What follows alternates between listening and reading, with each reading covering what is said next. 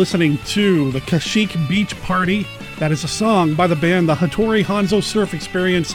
It appears on their 2016 album, Meanwhile in Mallorca. And the reason I'm playing it this week is the same reason I play it once a year. It is somehow turned into the theme song for the Monster Rally Retro Awards, or the Rallies as we call them around here. Here being Monster Kid Radio, the podcast devoted to the classic and sometimes not so classic genre cinema of yesteryear.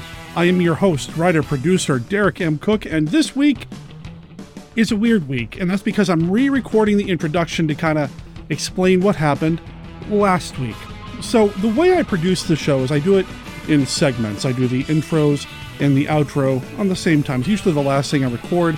I call it my ins and outs. And then I take the various segments like Kenny or Mark, or maybe even the big piece that I record with the guests for the show, or even the mail call segment now, which has been getting a little more action lately, which I really appreciate. I edit those and produce those separately, and then in the end, I just stitch everything together, export to an MP3, create the show notes, upload, and there you go. All the segments were fine, including the ins and outs from last week, but for whatever reason, the exported file was corrupt, and I don't know what caused it. I did not check it. I have to be honest, I haven't really been checking once I upload, because the way my podcast host has been kind of doing things lately, it's a little difficult for me to do the things that I used to do. I have to change my process because they've gone from version 4 to version 5, and I really don't like version 5, but that's a whole different story. Anyway, because of that, the episode didn't go out. Now, I did release a little kind of what happened to this episode, explanation, audio drop thing, when I realized this had happened. It was brought to my attention by somebody during the Monster Kid Movie Club Saturday movie stream, and I felt terrible, and I'm really sorry that happened. Fortunately, like I said, all the segments are fine, so you're going to get all of that this week here on the show. It inadvertently gave me a week off, and it wasn't intentional, but, you know, it was kind of nice. I was able to get caught up on a few things. My office is coming along really well. I'm really happy with a lot of stuff going on in my life right now. Things have seemed to be on an up. You know, I got a chance to go to the Bricks Cascade, the Lego convention that happened here in Portland. It was awesome to get out and do something safely, even though they lifted mask restraints or mandates. That's the word I'm looking for. On Saturday, I was still double masked, as were a lot of people there. It's nice to see a lot of people getting together but still being respectful of what's going on, and it was a good time. In the meantime, you were left without an episode of Monster Kid Radio, and again, I'm really sorry for that. However, this week, I think we're going to more than make up for it, because we do have Stephen D. Sullivan and I getting together to announce the nominees for part of this year's Monster Rally Retro Awards. We do the Monster Rally Retro Awards every year, well, except for last year, because last year was just a total mess in my personal life. But again, that's a whole different story. The rallies, Monster Rally Retro Awards, are something that I really enjoy doing, but because we didn't do anything last year, and because some of the years in question are, well, a little thin, threadbare when it comes to genre movies, we decided to combine them.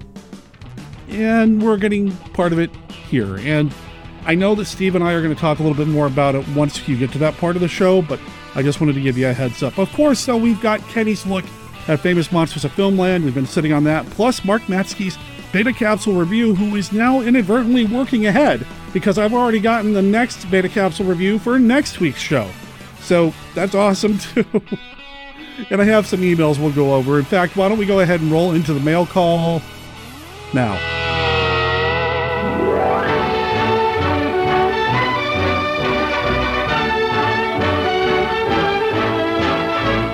It's time. It's time? Yes, it's time. It's time for Monster Kid Radio Mail Call. This email comes from Robert Kelly from the Record All Monsters podcast. Subject, past few episodes.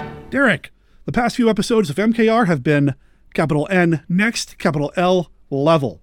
The Weird Wednesday episode was great. Planet of the Dinosaurs is a childhood favorite of mine, and the movie that made my dad tell me I couldn't rent any more dinosaur movies one summer. Okay, there's a story there, Robert, I want to know about. Maybe next time we record for one another's podcast or whatever, you got to tell me about that.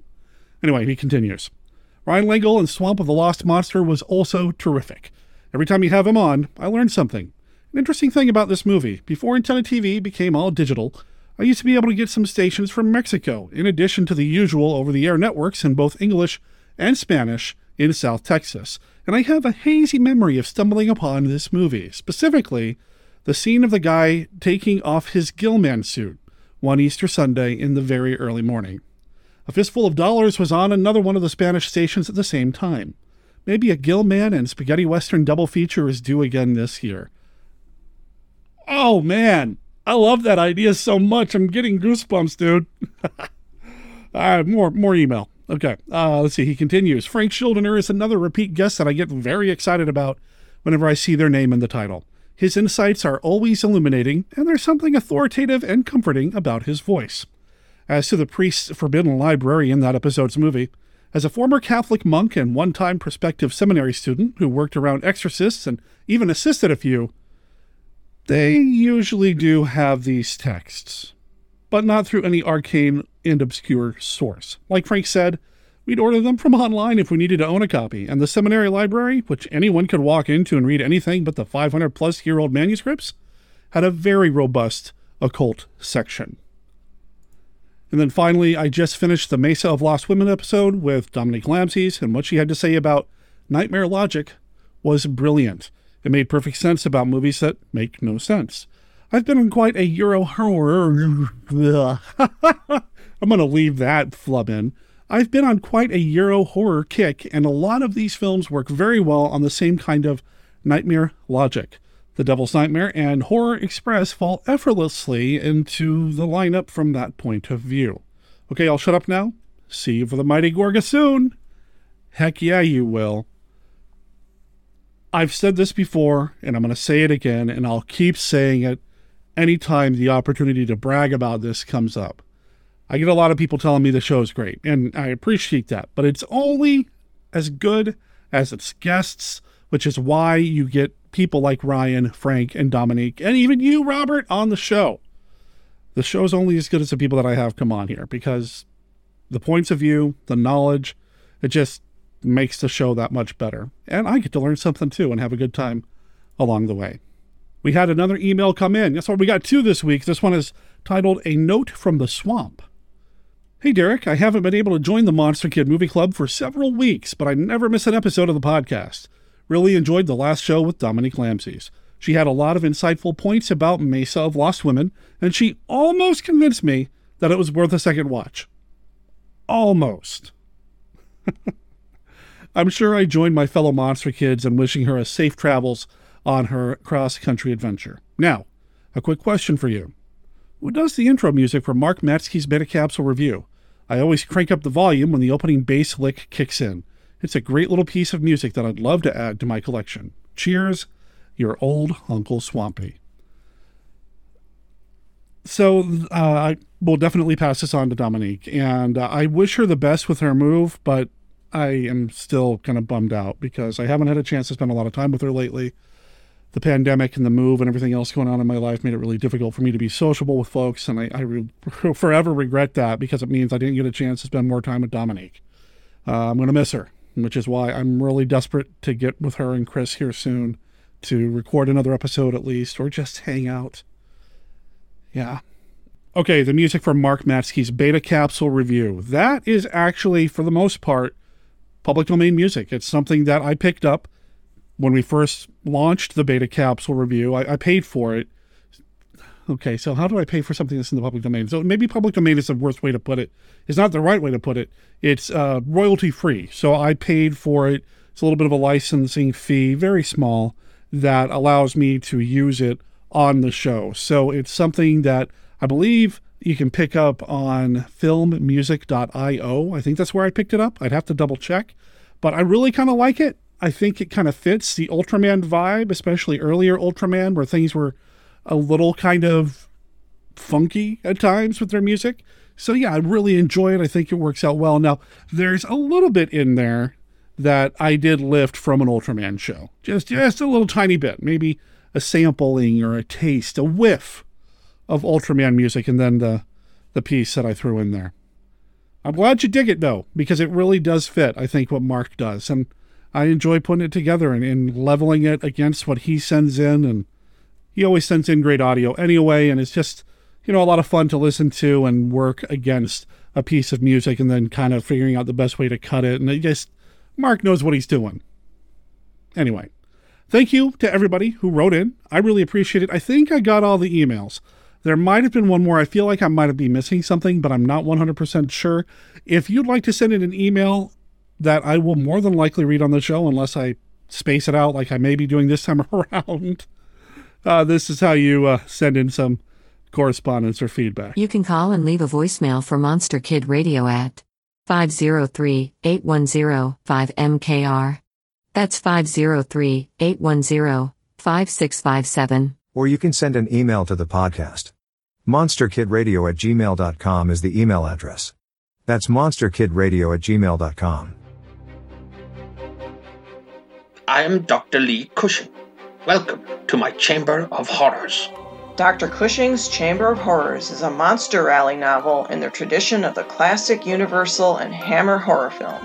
It's written by Stephen D. Sullivan, the award-winning author of White Zombie, Daikaiju Attack, Manos: The Hands of Fate, and one of the creators of the original Chill role-playing game. This book recreates the thrills of the classic monster versus monster film. We've got vampires, werewolves, mummies, psychic twins, scheming madmen, and plenty of unexpected chills. Now you can get Dr. Cushing's Chamber of Horrors in print, or for Kindle at Amazon.com and other fine retailers. Coming soon in other ebook formats. Find out more at CushingHorrors.com or SDSullivan.com, and support Steve's work through Patreon at HeySteve.com. I do hope you've enjoyed your visit. Please come again, and remember, the chamber is always waiting for its next victim. Godzilla, King of the Monsters, alive, surging up from the depths of the sea on a tidal wave of terror to wreak vengeance on mankind. Godzilla, King of the Monsters, it's alive! A gigantic beast, Stalking the earth, crushing all before it. in a cyclonic cavalcade of electrifying horror. Raging through the streets on a rampage of total destruction. Godzilla, King of the Monsters, Incredible titan of terror. wiping out a city of 6 million in a holocaust of flame. Jet flames cannot destroy it. Bombs cannot kill it. All modern weapons fail. Is this the end of our civilization? Can the scientists of the world find a way to stop this creature? For the answer, see Godzilla, King of the Monsters. You may wish to deny it, but your eyes tell you it's true. A tale to stun the mind. More fantastic than any ever written by Jules Verne. More terrifying than any ever shown on the screen. Awesome. Incredible. Unbelievable. A story beyond your wildest dreams. Dynamic violence. Savage action. Spectacular thrills. Godzilla, King of the Monsters.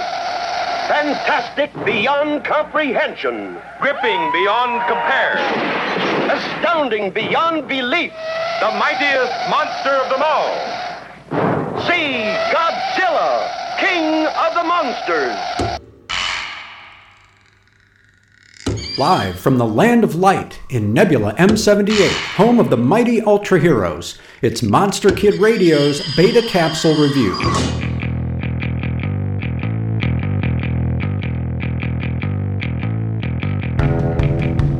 Episode 8 of Ultra 7 takes viewers to the marked town of Kitagawa, and the experience is not soon to be forgotten. The story opens with a group of school children bearing witness to a stunning act of violence. One of the kids is Ultra Guard member Anne's nephew, whom she has sought out in order to deliver tragic news about his father, an airline pilot who mentally snapped while on a domestic flight. While at the funeral, Dan Moriboshi overhears an alarming number of similar tales of normal people who suddenly lash out in a rage.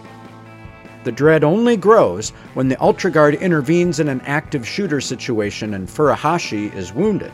During his recovery, both he and Soga smoke cigarettes laced with a substance that provokes them to homicidal behavior, and Dan traces the tainted tobacco to alien Metrone, who calmly explains his plot to eliminate humanity by turning them against each other.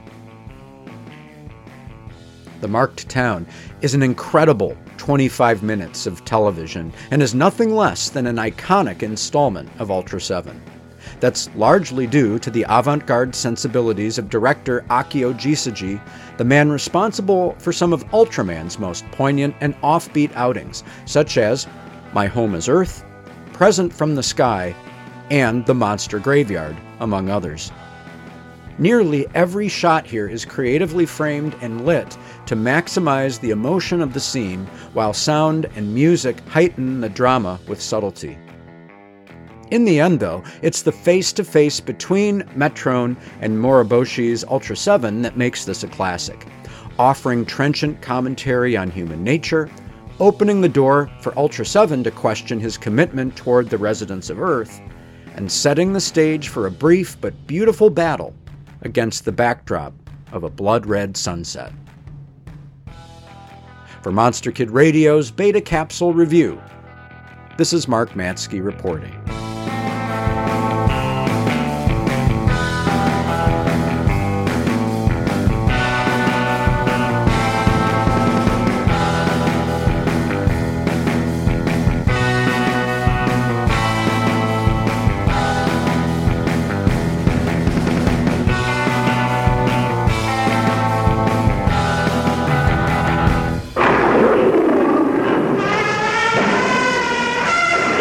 Mightiest monster meets the world's mightiest menace. King Kong, bigger, stronger, more ferocious than any living creature, faces his greatest challenge in King Kong Escapes. For now, Kong meets his greatest foe, a duplicate King Kong created by an evil genius, built of indestructible super steel, 60 towering feet of invincible robot. King Kong, who can defy the might of modern artillery, tanks, missiles, the vast strength of prehistoric monsters, clashes with the Kong of Steel in the battle of the century in King Kong Escapes. All new, all thrilling, more fantastic than ever, King Kong Escapes. A Toho Company limited picture, a universal release in Technicolor.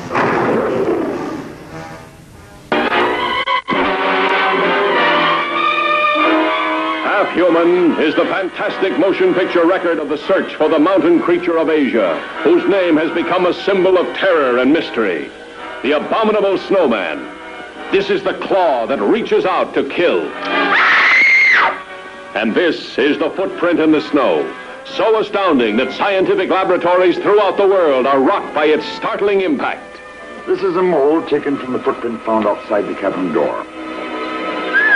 By measuring the width, the length, and the depth of the print, a composite picture described the species as being 9 feet tall and weighing around 1,800 pounds. What did Tanaka say? Well, he was convinced in his mind that the hair follicle was closer to that of man than to that of any other animal known to exist. Now you can follow the relentless pursuit of the half-human monster, whose earth-rocking fury broke the torturing bonds of his civilized tormentor.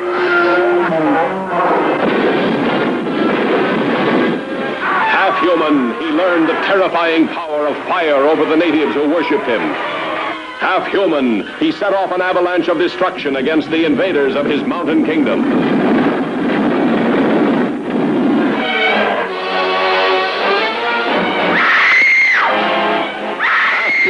He still felt the surging need for human love.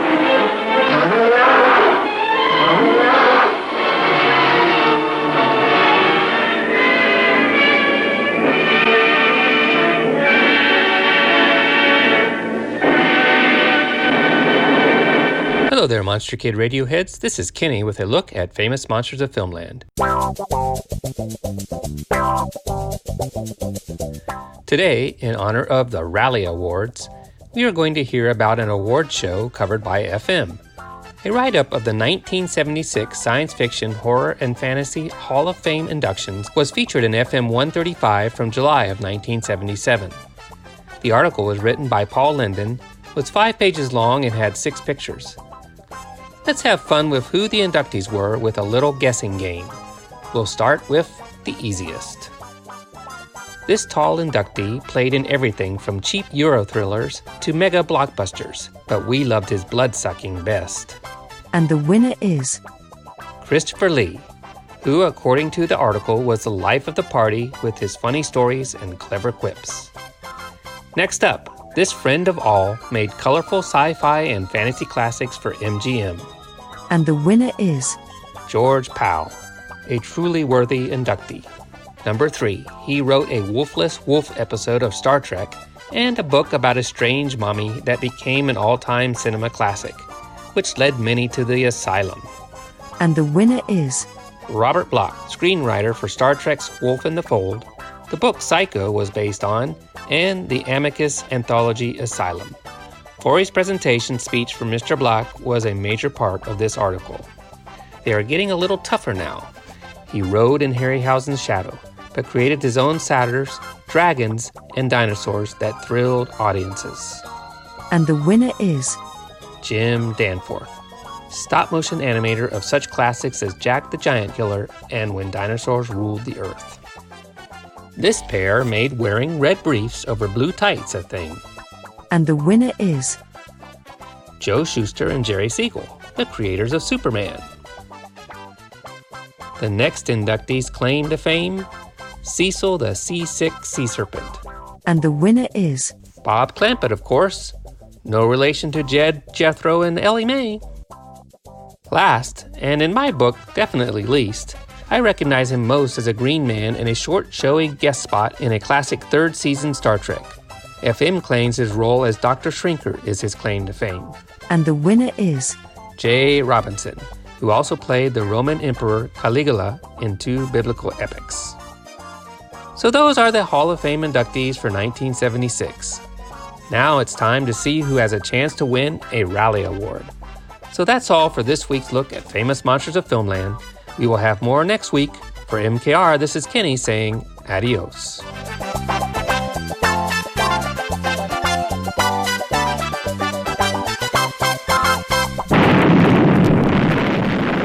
When the forces of nature erupt, the ocean floor opens up, and 5 men and 1 woman are hurtled 15 miles straight down to Latitude Zero.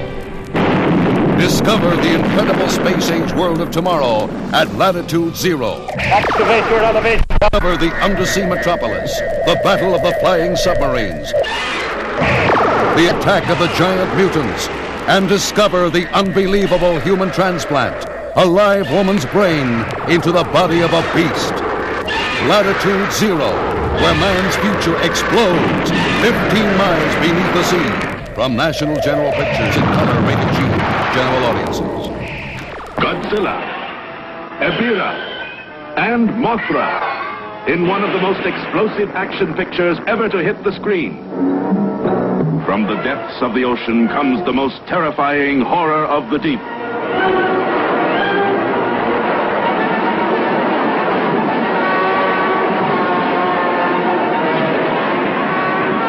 From within the mountain caves comes the dreaded monster Godzilla.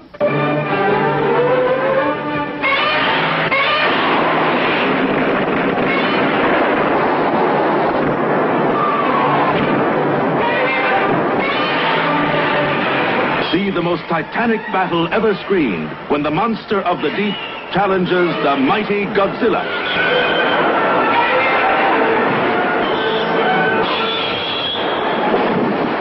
I'm going to go ahead and bring in the man of the hour, the man filled with literary power. I don't even know where I'm going with that. Hey, it's Stephen D. Sullivan, man. How you doing, sir? Hey, man. Man of the minute, at least. Man of the minute. I like that. I like that. We'll see how this feed works. Yeah. So because we're doing this live on Twitch, and there are actually people watching and chatting in the chat room right now, we may even interact with some of you in the chat. I've got it up here. It's one of the windows that I'm monitoring. So if you have any comments about what we're doing while we're doing it, throw some words in and we'll address it if it's, relevant to what we're talking about. Anyway, what are we talking about, Steve? We are talking about the rallies, and the rallies are weird this time. They're super weird. Usually they're weird in that kind of wonderful Monster Kid way, but this time they're weirder. No. So the rallies or the Monster Monsto. Monsto. It's live, ladies and gentlemen. I am Monsto. And here's the thing. I'm not editing this audio feed at all. So all the flubs that you're going to get live, you're going to hear on the podcast as well. The Monster Rally Retro Awards, or the Rallies. It was an award thing that we dreamed up for the podcast where we honor the best actor, actress, director, monster, and movie of the various decades. And Steve came up with the idea to do them in chunks of decades. Chunks. Yeah, so 1931, 41, 51, 32, 42, 52, and so on. Which means... And that was such a good plan. It worked so well for so long. It really did. And the next batch was going to be 37, 47, 57. And it flummoxed me so badly, plus life got in the way. We didn't even do this last year. We normally do it every year. So here we are in March of the next year, catching up, kind of. Yeah, because we're kind of going to do two this year, but they're weird, which I already warned you about. Yeah. And why are they weird, Derek? You want to tell everyone why they're a little stranger than strange? Because for some reason or other, Hollywood decided they weren't going to make monster movies this year. No, so the history of Hollywood, especially horror, you can trace certain patterns and certain trends and compare that to what's going on in the world. And when people came back from the war, or even before the war or whatever, there just wasn't as much of a need for that. So we just were kind of in a period, especially, in the 37, 47 years, there just wasn't a big draw for it. There wasn't, and there were reasons for that. Yeah. One of the reasons was the Hays Code. That's another one. And the Hays Code was the production code that cracked down on things horror. And the guy that was in charge of the Hays Code at the time, Will Bream, had a personal vendetta against horror movies. He hated them. Mm-hmm. And so, according to something I just read up on this last week, according to something I read, he spread the malicious rumor that the British Censor Film Board was not going to pass any horror movies at all because of censorship restrictions, blah, blah, blah, heading to war, blah, blah, blah. Turns out that wasn't true. Oh, good. That the British Film Board actually had, and they had, a little set aside for horror, and they were perfectly willing to do it. But Bream managed to convince all the studios in the U.S. that even if they made horror movies, they weren't going to be able to sell them overseas, so why bother? And in 1937 and 38, they didn't bother. Yeah, because, as much as we enjoy these movies and you talk about, their pieces of art, this or that, the studios look at them as product. The studios look at them as money-making items. And if you don't have, I'd say, I don't know how much of the international market really made up their income, but if you don't have that, you're not making as much money as you possibly can. So let's not make monster movies or R-rated movies or whatever. And the Hays Code really screwed things up there. Let's make, I don't know. Let's make romances. Romances, depending on which decade you're in. A lot of historical, a lot of war pictures, depending on what decade you're in. It's really, I find it fascinating, just kind of see what's going on in the world at that time. So that's what screwed up the end of the 30s. Anyway. Oh, the man. 40s was more just a general lull. People had gotten tired of it. Film noir was big. And the theory that some people have is that noir replaced horror in people's need to have existential angst and terror at the end of the 40s. So until the atomic monster craze started at the beginning of the 50s, there was a lull at the end of the 40s, too. So we've got... When Derek and I were looking at doing the years the way we usually do, we discovered that there's virtually no fantasy horror and sci-fi films in the end of the 30s or the end of the 40s. It picks up again at 39 and 49. Mm-hmm. But 37, 38, 47, and 48, oh, they're lean, man. Yeah. they're really lean. I would go as far as saying that the 30s in particular is the worst. I'm going to hold up for the camera for those of you who are watching right now.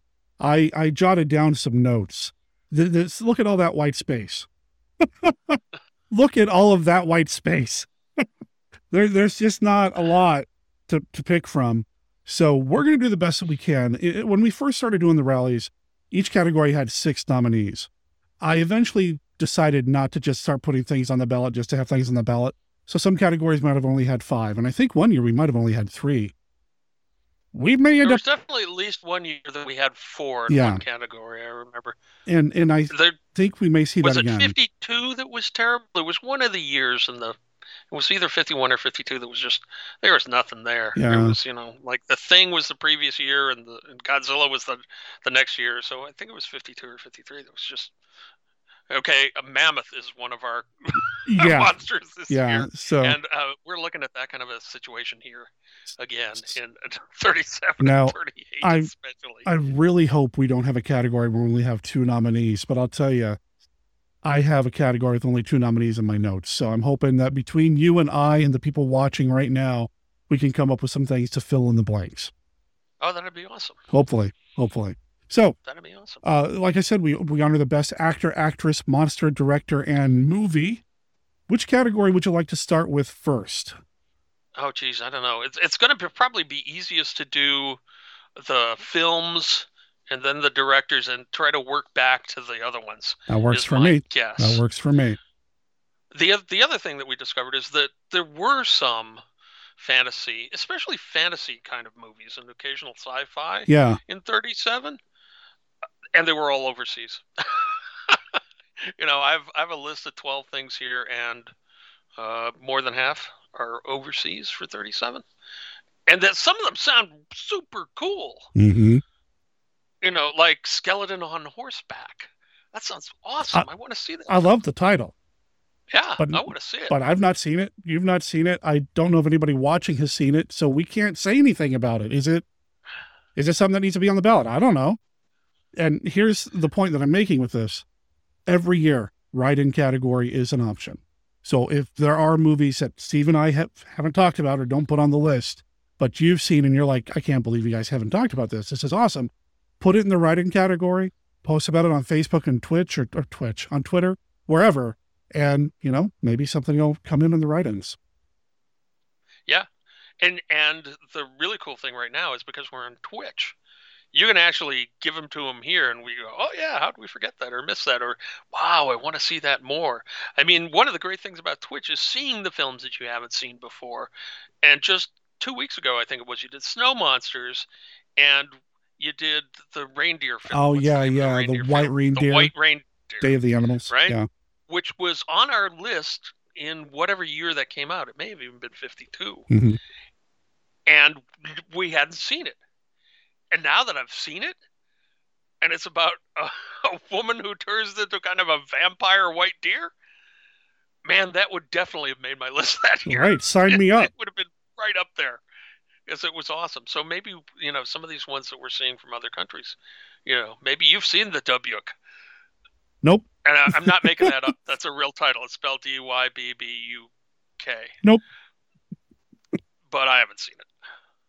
Oh, man. All right. Let's see. Maybe it'll appear in The Witcher later this year. It's because it's from Poland. So. Good point. Anyway. All right. So what we're going to do, right, is, as I understand it, we're going to combine 37 and 38 as one category. Correct. And 47 and 48 as one category. So we'll have, hopefully, all the usual nominations in those 2 categories, and hopefully close to 5 of each. One can hope. But we don't know, because Derek and I have been very, very busy. Derek's been working, and he's running the stream, and I've finished my werewolf book, and I'm working on Monster Sharks on a Nude Beach, and working myself to pieces here. Now, Steve didn't mention 57, 58, and that's because we're not going to do that this time. We're going to do this, do 57, 58 later this year. So they're going to have their own little sub year. Because I suspect there's going to be a lot of really choice movies to pick from. There should be. One can hope. I'm almost sure there is. I mean, if I just start thinking about those years. Yeah, 57 alone. Right. Yeah. And isn't Seventh Voyage of Sinbad in 57? Oh yeah, I didn't even think about that. Right around there, Yeah. we start getting into Key Harryhausen stuff in those years. So there's going to be some good stuff there, and they'll each have their own nom. So it's a little strange, a little different, and the way we're doing it is different because there's a lot more input for you guys. Yes. At this.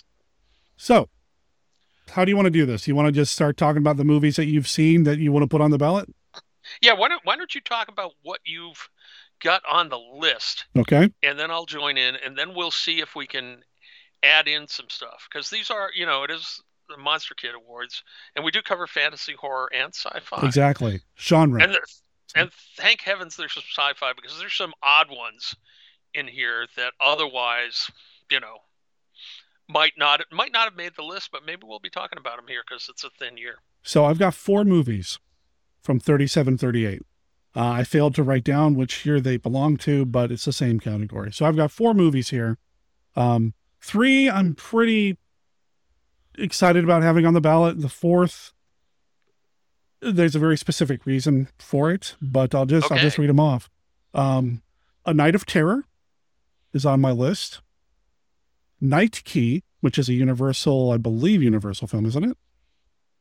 I think so, yeah. Yeah, it's Karloff. I'm pretty sure it's on one of my Karloff collections from Universal. The Black Doll.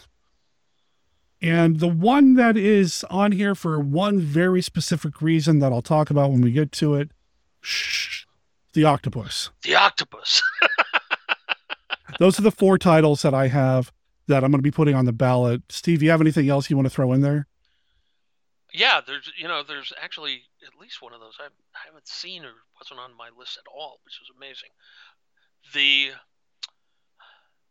So you've got Night Key, and you've got Shush the Octopus, and then one I hadn't heard. And we're not. I'm going to talk about this, but we're probably not going to include it, which is sad because it would win a number of categories. Flash Gordon's Trip to Mars, the serial, is that year, and I think in the past is 1938. And I think in the past we haven't included. That's true. Serials. I'd love to include this one, not only because it's a very early serial, but it's also a great serial and a great fantasy sci-fi serial, and it's got monsters, and it's got bad guys, and it's got all that kind of stuff. So I would urge you to consider putting it on this year. So here's the thing. But yeah. Go ahead. We've got people on Twitch now that can chime in whether they think this is fair or if that's cheating. And Derek will tell you what his thought is off the top of his head too, why we should not include that. So the reason I don't want to include it, and you've brought up serials before, is because I want to do a special serial one. I want to do, like, I've already started planning it in my head, silent serials in the 60s. And I want to do a special one just for the serials because we've already skipped a handful anyway. Yeah, we have. And I'd like to kind of give them their own shine. So that's why that's why lately I've been kind of like, yeah, let's not this time around. But that said, listeners, if you haven't seen that serial, go see it. That's a great one. Yeah. Yeah. It's a great, they really, it was early in the serials. It's a Universal, it's not Republic, but they really were throwing everything in the kitchen sink into it. It was like everything that they thought they could do, Flash Gordon and then Buck Rogers, which I think is the year after or 2 years after. I'd have to double check. They kind of went all out for them. So we've got, a giant dragon monster suit guy in Flash Gordon, and we've got Hawkmen with wings flying around, and we've got spaceships and ray guns, and Ming, of course. Ming the Merciless. Great villain. And that's why I said if Flash Gordon was being included, there's some real standouts there that we could use. But we will get them. They will get their own shine. They'll get their own kind of spotlight. They're not being forgotten or overlooked. They're being prepared for something special. Okay. I'm going to have to take your word for that unless everyone in Twitch revolts now and says, do it. Well, and that's the thing. Even if everybody in Twitch says it, it's my show. No, I'm kidding. It is your show. I'm kidding. Man. I'm not, I'm not. No, I would really like to just kind of set them aside. So, All right, so that's the one I felt I had to mention, but you probably weren't going to go for. But I don't think you put in Snow White and the Seven Dwarfs, and absolutely, I believe this Okay. belongs in the category. You know, and I was wondering about that one myself, because I do include it later. So, yeah, if Snow White and the Seven Dwarfs is something that you sign off on, I I'm feel good strongly too. about that. 1937, Snow White and the Seven Dwarfs. That works for me. So that gives us 5 so far. Do you have anything else that you think needs to make this particular portion? It's kind of weird because there, in some sense, if we're looking for people to fill out categories, there are some fantasy/sci-fi films from the era, like Lost Horizon and Nonstop New York, that we might be able to mine for that. But I'm not, and even The Invisible Menace, which is another Karloff one. But yeah, they're kind of less monstery for sure. I mean, Nonstop New York is science fiction because it has an airplane that flies from London to New York, I think. I've shown and it. I've shown it's it. It's the size of the Titanic, right? Yeah. It's an airplane that you wander through like a hotel. So it's huge. And that's the science fiction-y element. And it's kind of a cool film. Yeah. But it's not, when Monster Kids tune in, we don't want to, we don't want an airplane the size of a steamship. Right. We want a monster in an airplane right. the size of a steamship. Exactly. So, and I've shown Nonstop New York on the stream before on a Tuesday. So it's a good film, and it does have that one science fiction fantastical element. Otherwise, it's just a story on a ship. It just happens to be on a big ship in the air, and that's cool. Right, exactly. So, it's a shipboard romance story in a flying ship. Right. Basically. So. And it's kind of cool. But there are these other ones that we haven't seen, like Skeleton on Horseback, and the one that I actually found on the internet but didn't have time to watch, and I'm probably going to kick myself, is The Tale of the Fox, which is that looks interesting. That looks really good. French-Russian? Yeah. Somehow. And it's all stop motion, and it's like an hour and 5 or 6 minutes long. So it's feature length, stop motion. And it may even be in color. I don't remember, but I'd love to see that, and it's definitely something Monster Kids will want to check out, but I'm not sure if that would affect any of the other categories. I don't know. I don't think we're going to get asked actor and actress out of that. The other thing that I should mention is that definitely could be included is Topper, which is a ghost film. And if you haven't seen Topper's awesome. In Topper, Topper is a man who is haunted by 2 ghosts of his friends that were killed in a car crash, as I recall, and one of them is Cary Grant. So I don't know if you follow Cary Grant's films at all, but Cary Grant is one of the great wonders of Hollywood stars. He's just amazing. Oh, he's awesome. Okay, let's see. And I think that's Cary Grant, Constance Bennett, and what's his name? Roland Young. Roland Young. Yeah. Yeah, and I think that really might be worth putting on it. And it although it may completely screw up the actor. No. You know what? I seriously, there's another Cary Grant film that I thought about putting in here. I forget which one it was, but because this is not the only time Cary Grant appears on a movie in which there's a ghost. So, I thought about putting something else in here too. I'm pretty sure anyway. So yeah, you know what? Let's put Topper on there. I'm okay with that. Okay, cool. All right. So. Cool. So we're going to leave off the Hitchcock film because it's more mystery and suspense, even though some people says horror in it because the lady vanishes. But she doesn't vanish because she's a ghost. So, but Cary Grant is a ghost. And so are Constance Bennett. And it's a fun film. If you haven't seen it, I highly recommend it. Okay, everybody, what I'm going to do is I'm going to flash a graphic up on the screen.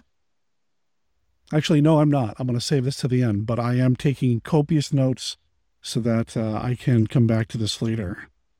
And then I'll put a graphic on the screen then. But let's recap. For Best Movie for 1937-1938, on the ballot, we've got The Octopus, Night Key, The Black Doll, Night of Terror, Snow White and the Seven Dwarfs, and Topper. Okay, that wasn't as hard as I thought it was going to be. Yeah. Okay. Yeah, well, so far. we're one category in. Right. Well, and in my suggestion, I'm going to suggest, since we've got that, we can work the directors going backwards. If we need to. Yeah, we certainly can. So, which category you want to tackle next? Do you want to do the directors? Or do you want to... I'm cool with that. All right. All right. Well, so, on my list, I've got 3. Can I even read that in my funny light setup here? William C. McGann, who directed The Octopus. That's just fun to say. Roland V. Lee, who directed A Night of Terror, and Lloyd Corrigan, who directed Night Key. Night Key I haven't seen in a long time, but I really like it. Why am I missing A Night of Terror? I brought that to our attention, I thought, and I cannot find it on my list. Night of Terror, it's a Basil Rathbone vehicle. It's really good. Oh, maybe I haven't seen that one, though. Maybe I'm confusing it with the Poltergeist one. Was that in Yep. 37, that'll 38? that'll come up too, because there's a Poltergeist one that I ended up watching that I liked. So yeah, that had 2 titles, and I don't remember either of them Yeah. right now. Okay. So yeah, we've got those 3. Now, who else do you have that I don't have? Obviously, we could put in Norman C. MacLeod for Topper. And the question then I have, and that'll give us 4. The question I then have is whether we want to go with Walt Disney and Company for Snow White and the Seven Dwarfs. No, I had that thought. And I think that's probably fair, because in some sense, you could credit Disney for doing it, but in some sense it was a collaborative venture between him and a lot of the other people that helped him put together the sequences, even though he was coordinating it, which is basically, the thing that the director does is go through and say, I don't like this scene with the bath towels. You need to make it funnier and that kind of stuff. It's somewhat different directing than one would do on a live picture. But Snow White is so good. I think you need to actually put it in there. I think in terms of Monster Kid cred, there's some scary stuff in that movie. There is, absolutely. Go back and watch just any early Disney. There's some really scary stuff in there, and I love it. So yeah, we'll put Walt Disney and Company for Snow White and the Seven Dwarfs. When the official ballot goes out, I'll see if there's any other names that I can scrounge up to put on there to give them their credit. But yeah, it's a Walt Disney movie. So yeah, okay, I'm cool with that. The other one that if you want to stretch out into fantasy, the other really obvious one is Lost Horizon, which was directed by Frank Capra. So I have never it's a fantasy seen it. movie. I've never seen it. Oh, it's a great film. It's a great film, and they've actually, sadly, it's one of these films that they've lost chunks of since the original release. But they've recreated them with, stills frames and descriptions and stuff. Really? But it's about a man who gets lost in the Himalayas, I think, and makes his way to the lost city of Shangri-La, which is an immortal city hidden in the mountains where if you go there, you never grow old. Okay. And it's a classic fantasy story and idea. I mean, how often have you seen Kunlun and all the other lost cities in the Brigadoon? Yeah. Brigadoon, all of that stuff. I think Lost Horizon, and now it'll prove me wrong, but I think Lost Horizon predates all the other ones. It's the ones on which all these other ideas are based. I'm okay and with maybe that. There's probably something in Robert E. Howard or H. Rider Haggard that may predate. It does sound like a Haggard. Oh, it really does. But it's not a Haggard. It's a classic story. It is from a novel, and it's a fabulous. Okay. It's a fabulous movie. No, it's top flight. It's I give 4 or 5 stars, where 3 stars is a movie I feel is well worth watching, and then it just gets better. And it's either 4 or 5 stars. It's been a while since I've seen it. Okay. But the production, it stars Roland. Blast it! What's his name? It's got strong stars. It's got Yellowface. Wow. Sorry, everybody. Yeah. It's the thing. So Roland. No. Robert Donat? Is it Robert Donat? Ronald Or Roland Coleman. Young. Ronald Coleman, that's who I was trying to think of. Okay. Hey, you know what? You've convinced me. We're going to put it on the list, on the ballot, and I'm going to track it down and watch it. Because I like it's Capra. very cool. Capra, I once dated a girl many, many moons ago who loved the movie It's a Wonderful Life, like obsessed over it, which is the Capra film. I love that film, actually. And you know, that's cool. Made buying her stuff for Christmas real easy. But while she fixated on that film, I use that as a jumping off point to check out Capra, and I like him. I like what he does. So yeah, I'm interested to check this out. Yeah, no, it's really good. Okay, fair enough. Anything else to put on the list? For directors. Because right now we're sitting at 6. Yeah, 6 is more than enough. Sounds good to me. 6 is good. You know, I mean, why stretch it when we've got 6? We feel pretty confident. So just to read these off: William C. McGann, Roland V. Lee, Lloyd Corrigan, Normand Z. McLeod, Walt Disney and Company, and Frank Capra. That is a dinner party I would love to go to. All right, let's. All right, so look at that. Between the 2 years, we managed to get 6 things. Yeah, it's still doing okay. I want to comment real quick in the chat because I see some comments about some other great movies. These titles that you're mentioning here, Fantasia, Things to Come, The Transatlantic Tunnel, these are all great movies. They're just not released in the years that this year's Rallies is honoring, which is why they're not on here. But, dude, if these are movies that you've seen, you've got great taste because these movies are awesome. So, anyway. Yep. All right. So we got movie and director. Let's see. That leaves us with 3 categories left. What do you want to tackle next? The hard ones. Which one do you want to try? Actress. Let's actress or actor? Actress is the hard one for me. I don't know about for you. All right. Good. Oh, good. Boy. Then we may be all right. All right. So I've got 2 on my list here for Best Actress nominees for 1937, 1938 genre films. Nan Gray from The Black Doll and Elspeth Durgian. I don't know if that's pronounced correctly. I'll find out, though, before the actual award show happens. She is the character Nanny in Shh, the Octopus. She is the character who also, spoiler, plays a dual role, basically. There's a twist in the movie, and the Octopus has an amazing on-screen transformation scene where she goes from little old lady to basically a witch. Yeah. And it's done the exact same way they did the classic Jekyll and Hyde transformation. Nobody knew how it was done for years. It is super slick and super cool. And the only reason I'm mentioning the Octopus so much on the Rally nominations this year. I'd forgotten that was at the end of the Octopus. Yeah, that scene was like, I got to the end of the movie and saw that and wished I'd paid a little more attention to the whole rest of the movie because that was so cool. That scene is amazing. It's just so cool. So those are the 2 that I have. What do you have? All right, here we go. I think we need to add, these are easy because of some things we just talked about. I think we need to add Constance Bennett as Marion Kirby, one of the ghosts in Topper. Constance Bennett? Constance Bennett. Okay. 2 N's, 2 T's. All right, thank you.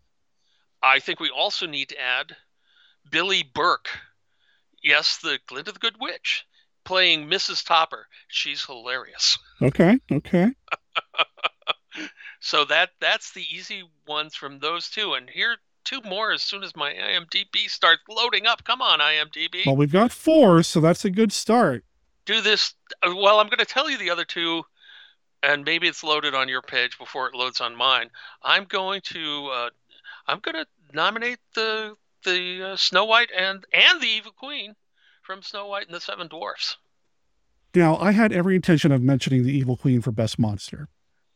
I think she's a fabulous actress, and even though we're only seeing her voice, I know this is a weird thing for me to suggest. I think she's a fabulous actress, even though we're only hearing her voice. Okay, because you said seeing there, and it kind of threw me off for a second. Like what? Huh? Okay. So I would recommend her for that, and unfortunately, I actually called up. That would be Lucille Laverne, who's the queen? The Evil Queen. And Adriana Caselotti as Snow White's voice. Snow White. You know what? And I'd make the same argument for both of them. I think they're so key to this film. I would agree with you. And there we've got 6. Look at that. Wow. It's like our powers combined, Steve. I know. All right. This is like watching that game show we saw at Monster Bash that had the What's My Monster, and it had the panelists in there, and Joshua Kennedy was among those panelists, and suddenly he would just come up with it would be, you had so many questions and then you were cut off, and the guy won. And on the last thing, Joshua Kennedy would say, "Are you?" and then come out with whatever it was. Except for one person. Except yours, me. Right? I stumped him. You were the only one that stumped That's the panel. right. Monster at Piedras Blancas. That's the stuff right there. There you go. And that's not even a really hard one. It just managed to catch him off guard, I think. Yep. I know Chris McMillan tried to get him with green slime, which I thought was kind of cool too. Anyway. Yeah, it was a fun show. But anyway, my point is that the power of you get 3 people that are pretty good at stuff together. Mm-hmm. And suddenly it becomes much easier. So for just 2 of us, we're doing good. We are. Let's see if we can keep this luck train going with Best Actor. I've got 3. What do you got? Or why don't I just read what I have and then we'll go from there? Change the format all of a sudden, Derek. No, I'll just read mine. All right, here we go. Best Actor category. Todd Slaughter from It's Never Too Late to Mend. Now, I'm going to be completely honest. I've not seen that film. But it's Todd Slaughter, and he's amazing. Basil Rathbone from A Night of Terror. And come on, you can't have the rallies without Karloff. Boris Karloff from Night Key. Those are the 3 on my list. I'm curious to hear what Steve's got. Although he's gone dead silent, so I hope he's still alive. Darn, I thought I'd unmuted myself after I took a drink. He's still there, folks. I'm still here. I'm still alive. I haven't worked myself to death yet. Hopefully not for many years to come. Yeah. This is the really easy slam dunk one right off the top is Cary Grant. Yeah, we're gonna add Cary Grant for sure. You might consider Roland Young, but I definitely think you need to put Ronald Colman from Lost Horizon on there. I trust you on this one. Yeah, and then okay. This is a great performance, but it's in yellowface. So Sam Jaffe, the great Sam Jaffe. Oh man, yeah. Who often played ethnic parts, played the High Lama in Lost Horizon. He's fabulous. He's not in the film huge amounts, but he's great. Have you ever seen Sam Jaffe in a role he's not great? No, I mean he's fantastic. Yeah. Right. He is the High Lama in Lost Horizon. So he probably belongs there, but it's a yellowface role, so that becomes a tough call. Okay. And the silence fell over Monster Kid Radio. Well, I'm trying something here.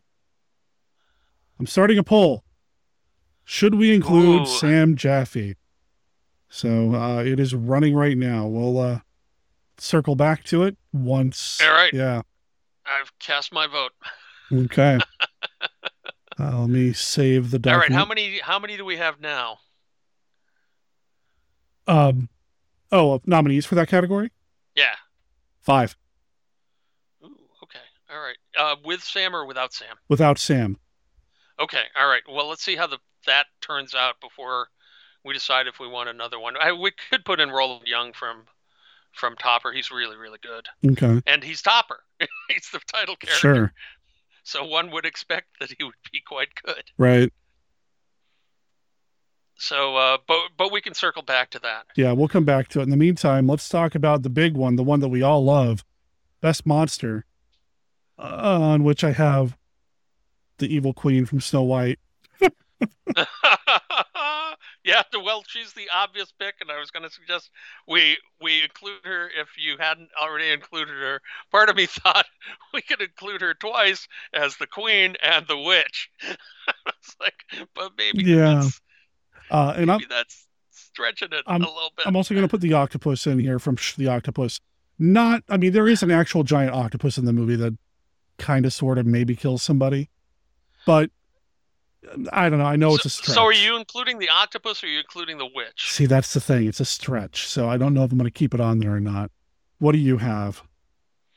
Well, obviously, they're funny, but you could put both of the ghosts from Topper on. They're ghosts. They're monsters.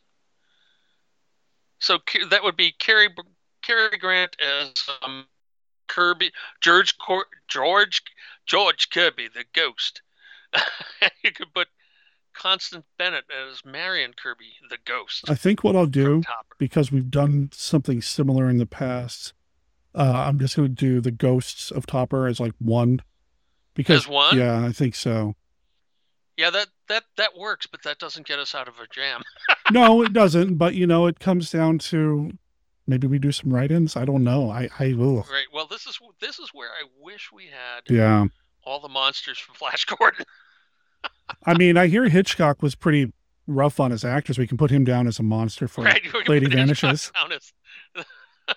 As the guy. There's not really a villain in Lost Horizons, so we're kind of stuck there. Yeah, so and same with Night Key. Not a monster. Yeah, exactly. The same with the Night Key, as I recall. There's like bad guys, but they don't really qualify as monsters. Nonstop New York, no monsters in that. You could put down the Evil Queen's crow from Snow White, I suppose. Right? It's got a crow, or is it a crow or a raven? But it's an evil bird. There's an evil bird in Evil Bird from Snow White. Is it a crow, a raven? Someone type in what kind of an animal that is. Crow, raven, or is it a vulture? I don't remember. It's been so long. Yeah, I haven't seen it in a long time. So maybe anyone in the chat room have a great idea for that? I'm not. So we could do that. That's kind of obvious. I feel like it's a real stretch though too. It's a stretch, but we've had weird stuff on this before. Sadly, I have a feeling if we'd seen The Tale of the Fox, there's probably some cool villains in The Tale of the Fox. So can we kind of put a reserve on maybe a villain from that? How many we got? Only 3. Only 3. Oh man. See, this is why this was a problem. There are villains in The Lady Vanishes, but again, that's suspense mystery.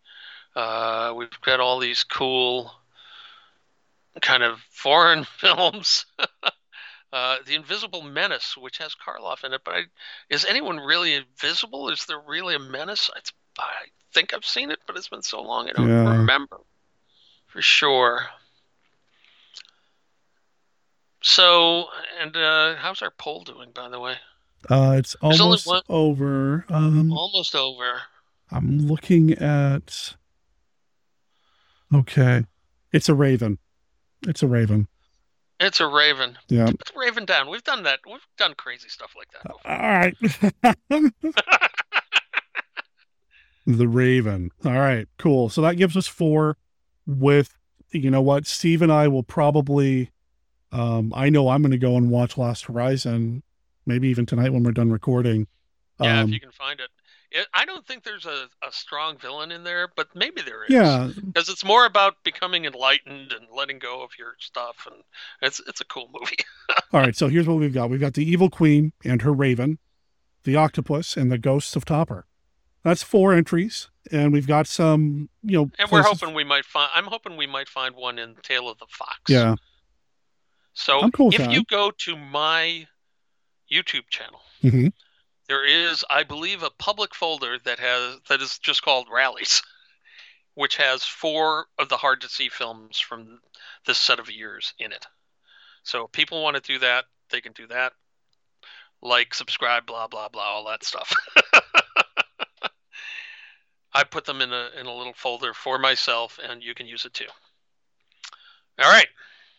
I have found it, and I'm going to put a link in the chat. And in the episode itself, we'll make a link in the show notes. Cool. Awesome. I think that gives Tom, us... was that us you were calling the Weird Wonder Twins? I think so. Shape of an Eagle. Shape of a bucket of water. Oh, man. All right. Well, I mean that. Wow, did we just finish 37 and 38? Look at this. Look at us. Did we get that alive? We survived it. All right. Okay. All right. I'm feeling good. Let's keep this going, man. Or do we need to take a break? No, we're going to take the same tack with 47 and 48 now. Yes, we are. Let me go back to my page. A lot less white space on this one because I have some picks. And I think... Yeah, there's a big one. A lot of the ones I have marked are serials. Well, there's a big movie that came out in 48.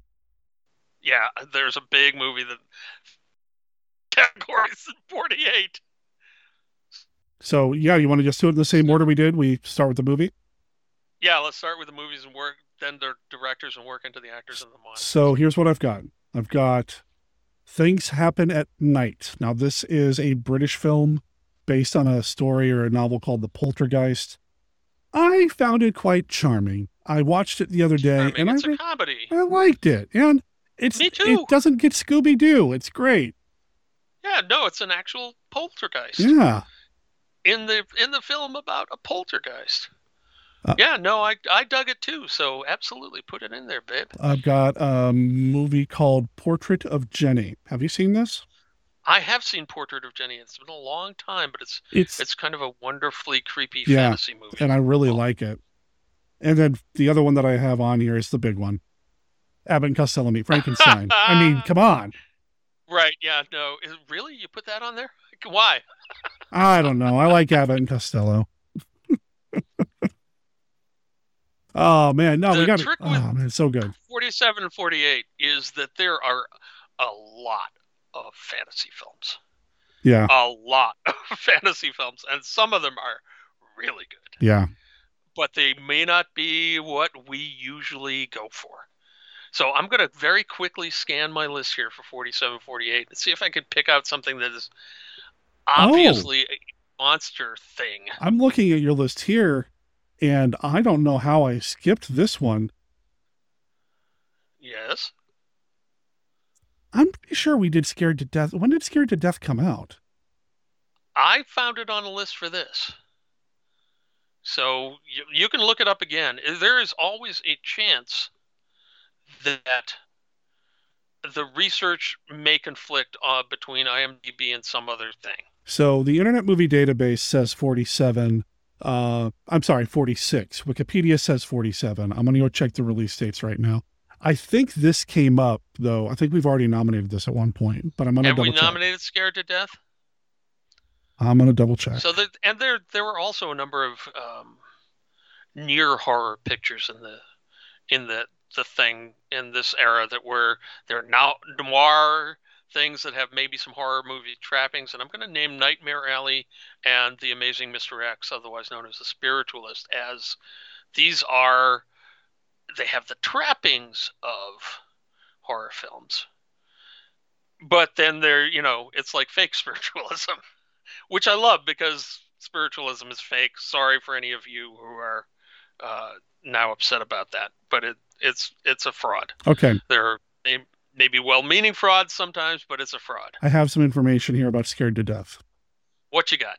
So I'm going to call it a release that came out in 1947 only because it only played in 1946 for like 2 weeks. Its release premiere was, for some reason or other, Sand Springs, Oklahoma, December 18th, 1946. The rest of it's 47, and it didn't end up on the ballot for, I just double-checked, for the 46 years. So, you know what? Executive decision. I'm calling an audible. Scared to Death. We can include that, which means we have Lugosi on the ballot, so all is right in the world. Yep. There we go. So good. I'm glad. If we didn't put it on the ballot before, it definitely goes on this year. Yep. That end of story. One you didn't mention that we both love is down near the end of 48, because it's alphabetized on my list, is Unknown Island. Do you want to? Okay, I was going to ask you about that because I love Unknown Island. I was on the fence. Is that the best film on this list from some of the other fantasy films that we have. Is it a better film than, say, The Bishop's Wife? Or Miracle on 34th Street? Or The Ghost and Mrs. Muir? And the answer is probably no. Yeah. But it is a better monster film than any of those. And I think that's what we really need to stick with. I mean, that's what we need to lean on to. If there's ever a question, monster short on monster films, then I would, if we had tons of monster films, maybe it doesn't make it. But we are short on monster films. We're doing okay here, yeah. And I love Unknown Island. It's a 4-star film for me. I know people laugh at the costume dinosaurs. They've got these guys in suit dinosaurs and a guy that looks like an ape, but they call a sloth, and they've got a Dimetrodon, and they have dinosaurs. And I will, I'm sure someone will prove me wrong with this with something really cheesy. Generally, I will take a guy in a dinosaur costume over lizards blown up to look like they're huge. Yeah. Oh, yeah.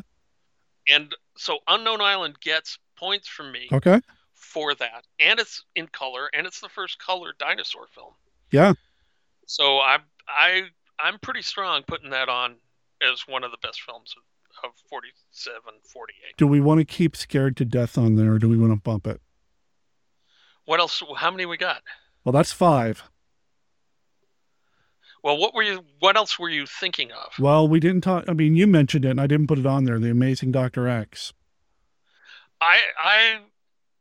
The Amazing Mr. X is.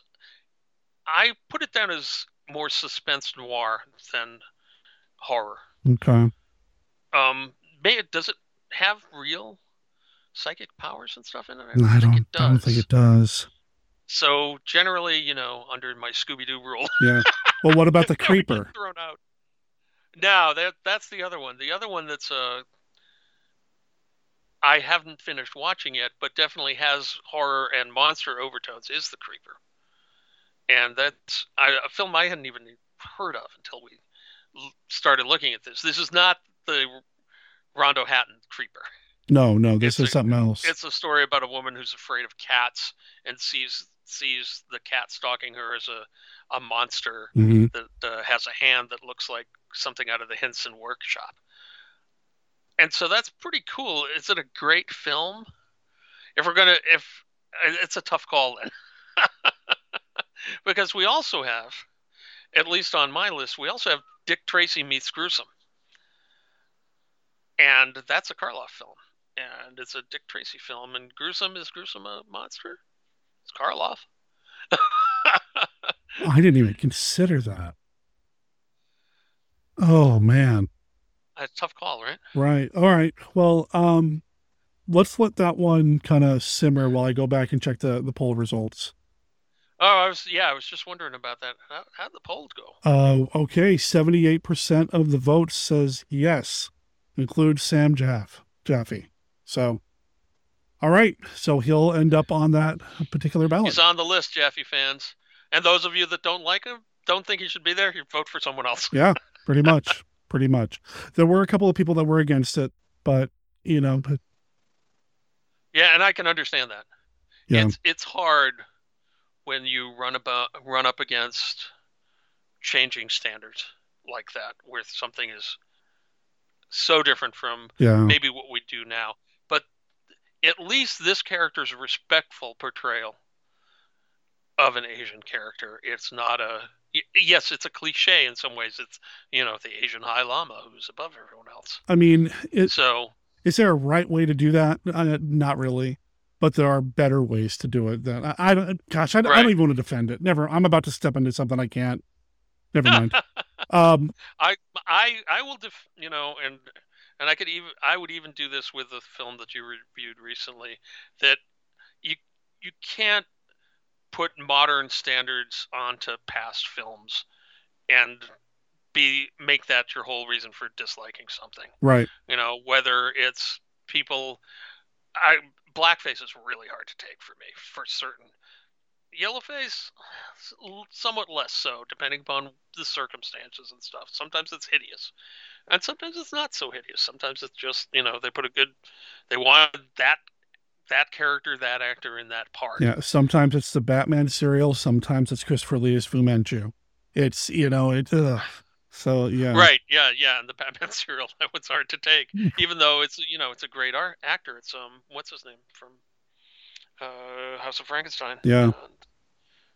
Why am I blanking on his name? I don't even know. He's the great character actor his last film was Dracula versus Frankenstein. Why? Someone tell me his name.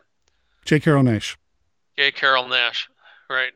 I was getting Carol, and I'm like, no, it's not Leo J. Carroll. He was over a barrel when Tarantula took the Oh, and there's Scott Pliskin just commented, I left a note about J. Carrol Naish. Also, he makes a good point. As gruesome is, he really is just a gangster. So I don't... Isn't he a gangster in horror makeup, though?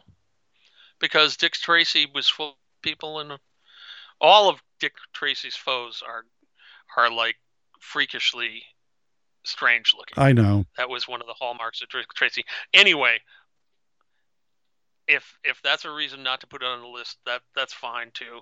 Karloff might sneak back in as the gangster later. We'll see how many nominations we have.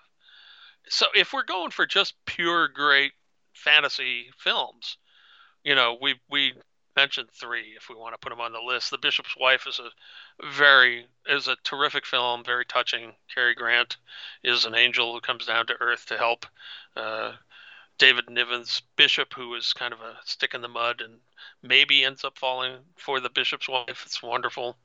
Ghost and Mrs. Muir. That's a classic story. It was a TV show when I was a little kid.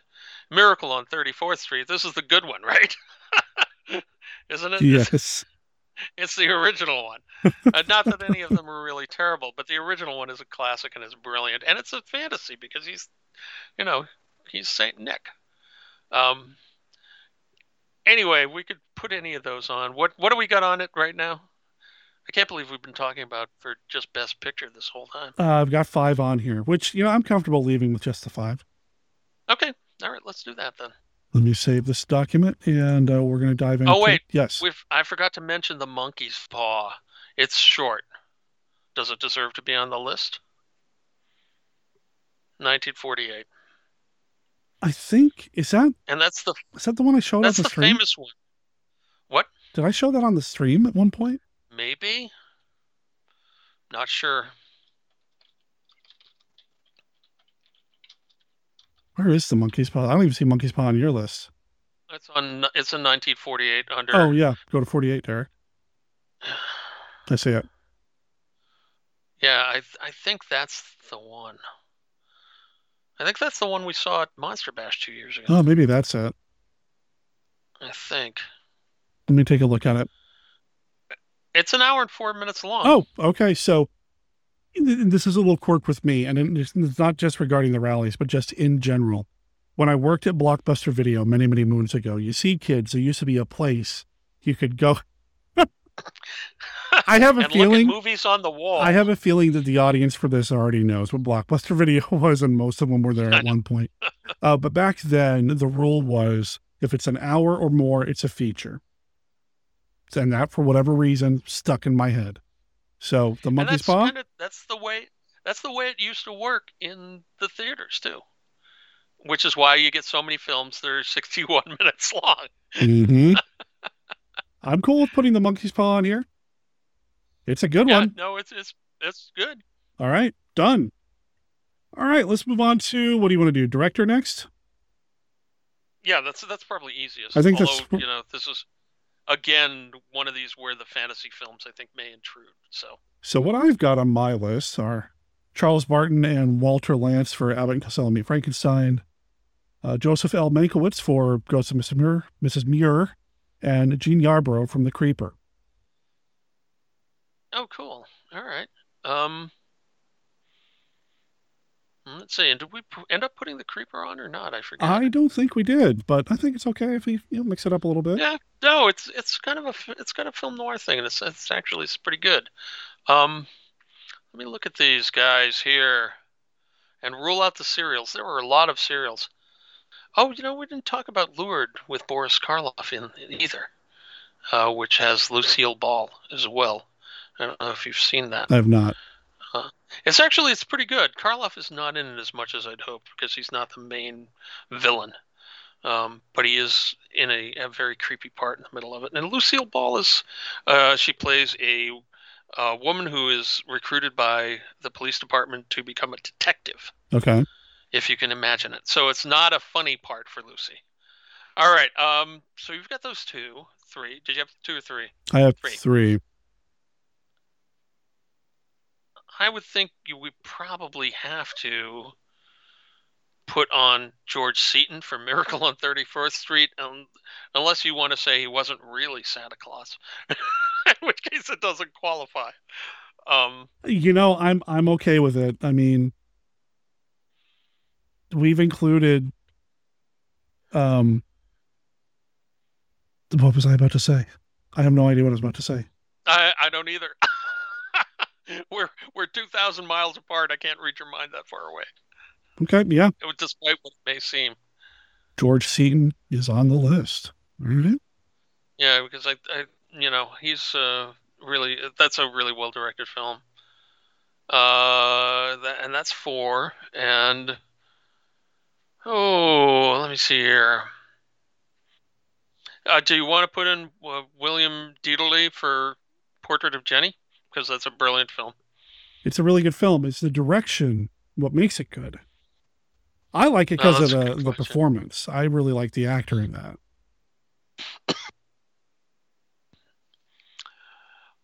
Henry, have you seen The Bishop's Wife? I have not. I really like it. Yeah? And the direction, I think, is a big part of it. It's hard to judge on a Cary Grant film because you put Cary Grant in anything, it's almost always good. Cary Grant is for regular movie fans like Boris Karloff is for us. Put him in anything, and chances are it's going to be good. Okay. Well, so I would put Henry Costner down for that, even though that we're loading up that category with fantasy film directors.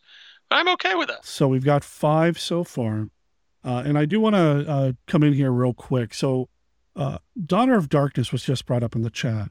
Daughter of Darkness is a British film, came out in 1948. I have not seen it, so I don't know anything about it. The title? I have not either. Yeah, the title sounds creepy, and it does turn up on best of horror lists. But I don't know. I have this feeling I may have researched that and decided it wasn't actually a horror film. Yeah, I don't know either. So, but I do want to acknowledge that somebody brought it up. Now, it's got Honor Blackman. Cool. I could be mistaken, and I can always go in and watch it and decide, well, that needs to be my write-in, because I have, I like to participate sometimes.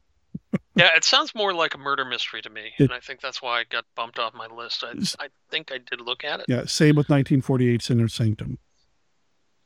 It's kind of a murder mystery, which, works. I mean, and I know we've gone that route before, but I've not seen Inner Sanctum from 1948 either, so. That's not part of the regular series, so no, I haven't seen it either. But it's directed I've by seen a lot of Landers, these other ones, though. Yeah. I've seen Mr. Peabody and the Mermaid. I've seen One Touch of Venus. I've seen, all sorts of other ones. So there may be something here we've missed, but I'm good with sticking with 5. Good with that too. If you want to stick with 5. Works for me. Unless you want to put on Jack Bernhard for Unknown Island, man. If those of you who haven't watched, we showed Unknown Island on just recently, yeah, the Monster stream a couple of times. Once very recently. It's like a film noir with dinosaurs in it, so I just love it. I think it's awesome. I'm putting them on the list. Oh, thank you, man.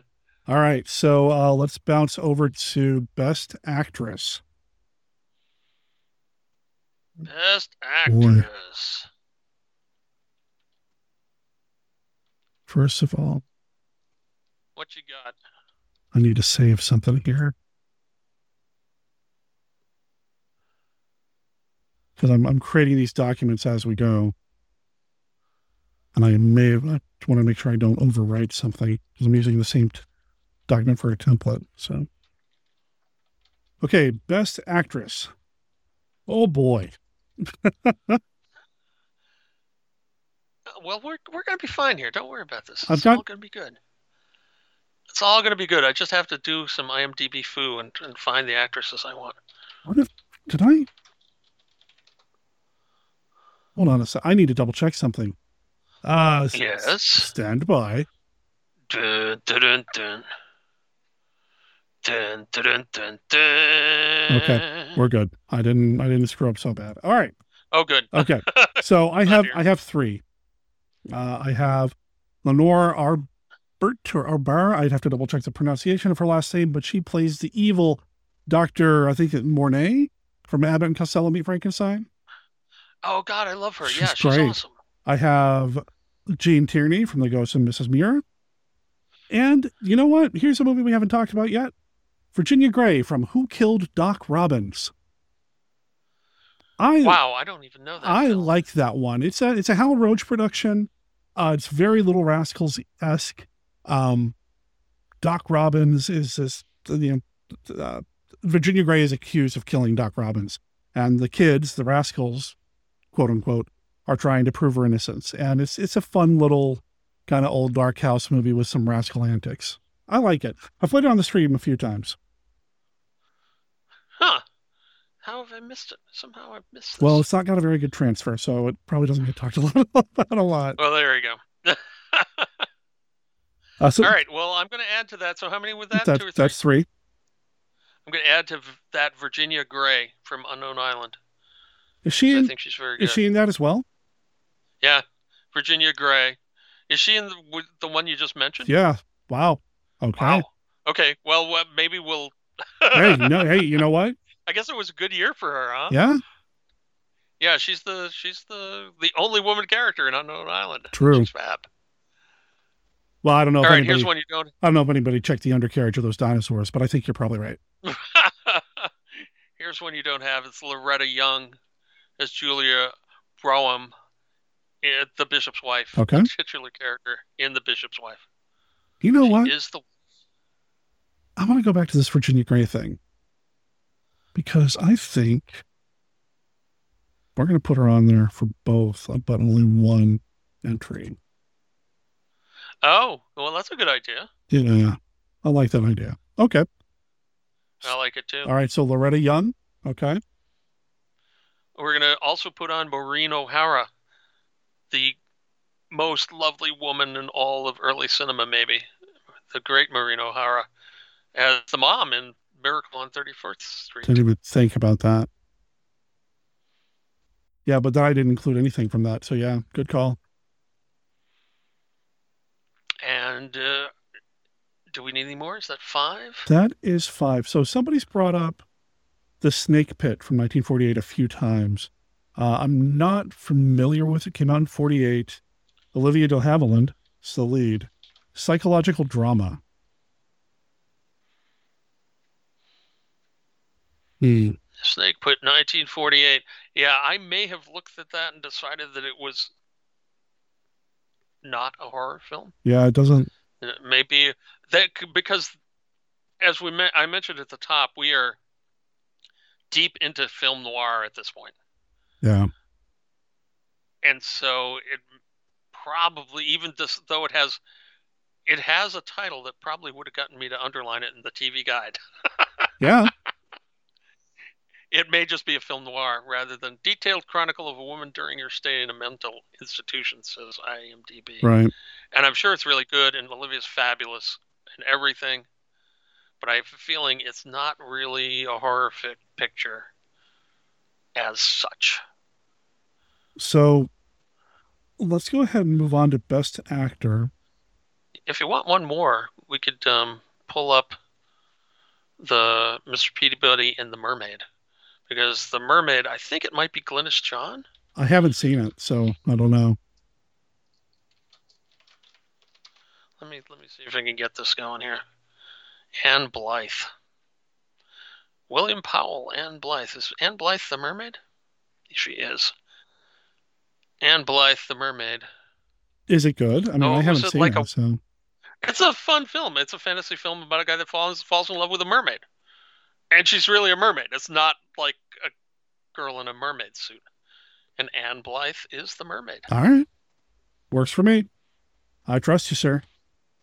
So Best Actor, I have a handful, and I have a feeling we're going to overlap with some. Yep. It's Richard Denning, man. I love Richard Denning. So Richard Denning from Unknown Island. Oh, of course, yeah. Rex Harrison from The Ghost of Mrs. Muir. Now, even though I admitted to having not seen The Creeper, it's Onslow Stevens. Onslow Stevens is an underrated mad scientist actor. He does a great job in House of Dracula. I love him in that. And, I'm just going to assume he does a great job in The Creeper as well. I don't know. What do you think, Steve? You can, if you want to put him on the list, as I said, I only got halfway through The Creeper. Okay. And it's not because I didn't want to, it's just because I ran out of time. You can put him on that list on merit. Yep. From other lists, and if we're wrong, people won't vote for him anyway. I've got Gordon Harker. Gordon Harker played the insurance man in Things Happen at Night. I really liked him in that. Okay. Yeah. All right. They kind of, I could see that. I really enjoyed him, and I loved the chemistry between him and the patriarch of the family. And the more I think about that movie, the more I look back on it very fondly. I'd like to watch it again soon. And I also included Lon Chaney Jr. from Abbott and Costello Meet Frankenstein because, darn it, Lon Chaney Jr. cannot play Lawrence Talbot poorly. That man was born for Talbot. And oh, right. Yeah, of course. Why didn't I even think of that? And did you even put Bela Lugosi on the list for? I didn't. Abbott and Costello, are you crazy? I didn't put Lugosi or Glenn Strange or anybody else. Do you think Lugosi should be on there? Do you think so? Absolutely. I think his portrayal of Dracula is one of the things that makes that movie. He is better in this than he is in Scared to Death. So yeah, I'll give you that. Although, you know what? I'll put him down for Scared to Death too. Why not? Well, if you're going to combine them, yeah. Yep. This is, despite our complaining about the dearth of nominees for this set of years, the best actor category we could fill up really easily here. We probably got 5 already. We haven't even mentioned Barton McLean from Unknown Island, who plays the captain who has kind of a mental breakdown during the whole thing. He's terrific. We have in Miracle on 34th Street, we have Edmund Gwenn, who plays Santa Claus, Kris Kringle. In The Bishop's Wife, we have Cary Grant again, and David Niven as the bishop. They're both fabulous. So we're running into where we have too many, which is great. But how do we narrow it down? Yeah. Well, I think as much as I like the fantasy films, I think we have to shade more toward the monster films. I mean, it's Monster Kid Radio, so yeah, I think it is Monster Kid Radio. I think so. So, we'd have to, if we've got Richard Denning and Barton McLean from Unknown Island, and who are the other ones? Bela Lugosi and Lon Chaney from so Chaney, Lugosi. I put Rex Harrison from Ghost of Mrs. Muir. Onslow Stevens and Richard Denning, and you wanted the other guy from Unknown Island as well? I would put Barton McLean in. Yeah, okay. I mean, he's the guy that played the sweetheart in Torchy too, but I think if you remember, he's really... Oh, he's awesome. He's kind of scummy and unhinged and occasionally noble and stuff. He probably has more breadth to his part than anyone else in that film. No, I really like Barton McLean, so that... Yeah, no, he's a great actor.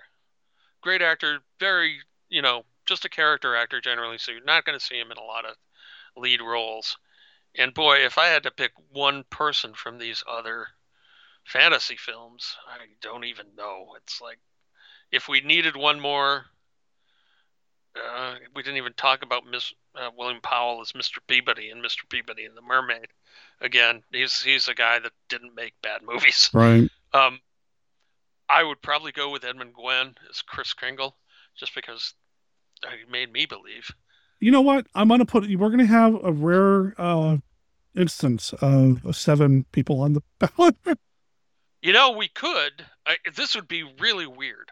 We could split the ballot between Oh, God. fantasy and monsters. We could have a best fantasy actor, best monster. It seems like a lot of work. Well, no, it'd just be one category. And that way we could have 2 categories of 5, maybe. And rather than one of... I don't. Just thinking. Yeah, I'm gonna veto that. Oh, come on. Nah, I'm gonna veto it, man. But we are gonna have 7 nominees. We're gonna have 7 nominees. You don't want to do a poll there. I'm positive on this one. All right, let's move on. Let's move on. Okay. Well, that puts us to the end. That puts us to the big bad, the monster. 1948. Wow, we've actually got this far and didn't bang our heads out against the wall. This is great. I'm really liking the way this is coming together. Every year, the ballot comes together in a different way, and so far, this has been really cool. Yeah, it's been a lot I've of really fun enjoyed doing it. I knew we were going to kind of do a lot of improv in some sense, putting the ballot together here. But you managed to pull enough stuff together that between what you'd written down and what I wanted there and didn't have time to write down, it's really... Yeah.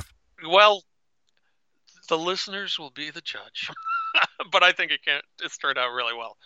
Well, this is a hard category in the fact that you obviously have to put on the Wolfman from Abbott and Costello meets Frankenstein, and you obviously have to put on Dracula from Abbott and Costello meets Frankenstein. Glenn Strange actually gets to talk as the Frankenstein monster, so if you want to put him on there, I probably couldn't argue with that either. And we can't do this with you, Steve, without giving the dinosaurs from Unknown Island a nod. We got to put them on right, here. Yeah. So absolutely. And then the question becomes, do you want to put in the giant sloth/ape from there too? Oh, I forgot about I didn't even think about that.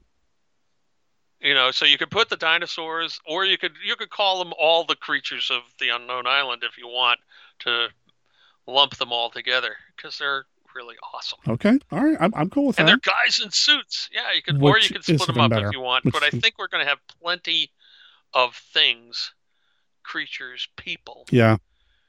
In this category for the best monster. I don't think Cary Grant qualifies as the best monster. No, I think as an angel. I think we're probably not going to. Or Chris Kringle, so we don't have to worry about them. Is the mermaid from Mr. Peabody and Mermaid, is that a monster? See, I don't know. Like I said, I've not seen it, so I can't really talk on it. You just check it out. It's somehow I've managed. Well, I used to go in and mark fantasy films. Anything marked fantasy, I would watch. I still do. So how many? That probably makes 4 at least. Yep. So I'm sitting at 4 right now. And we could easily put in the evil mad scientist from Abbott and Costello. But let me look at this list again for another minute. Well, I mean, you didn't want to put in Gruesome, right? Right. I think we're going to pass on Gruesome. But what about the Creeper, the cat monster from that? I don't. Unless there's something late in the film. Okay. I don't think we see enough of that to put that in as a monster in a situation where we're not just desperate for monsters. Okay. Is the ghost and Mrs. Muir a monster? It's a ghost. I'm looking at your list here. Is there something in the monkey's paw? Oh, not really. Okay. I don't think. I mean, the monkey's paw is not really a monster as such. It's certainly creepy enough to be. This is weird. We just ran into sections that were, we had way too many actors.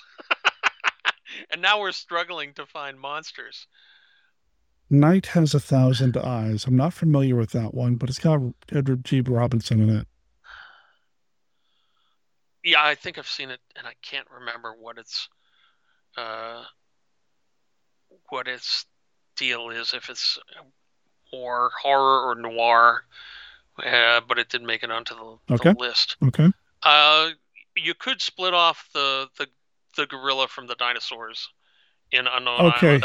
I think that'd be actually probably a good choice. There is a man in a gorilla suit in Who Killed Doc Robbins as well, that I thought about putting on here. Which is not on my list. Yeah, that's not on my list. But it's a man in a gorilla suit. I mean, Yeah, I love men in gorilla. That's a why man I in a was gorilla kind of suit. saying. You have to put gorilla/sloth though if you do the Unknown Island one, because they call it a sloth, right? Oh yeah, Even though it's obviously a gorilla, and I think that's to avoid being sued by King Kong. I'm going to put the gorilla from Doc Robbins on here. We've got dinosaurs, and the other beasties from Unknown Island. We got the three monsters from Abbott and Costello's romp. I suppose technically you could put the Invisible Man on there too if you want. I seriously would think about putting the woman mad scientist on the list. She's really? a monster. She's terrible. I like her. Really, as much as I love the monsters in that, I feel like that movie doesn't happen without her. Right, exactly. If without her...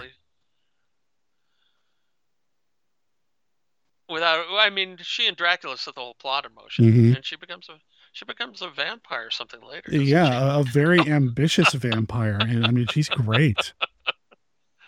She's fantastic. Yeah, no, I think she belongs on the list. Dr. Sandra Mornay. Dr. Sandra.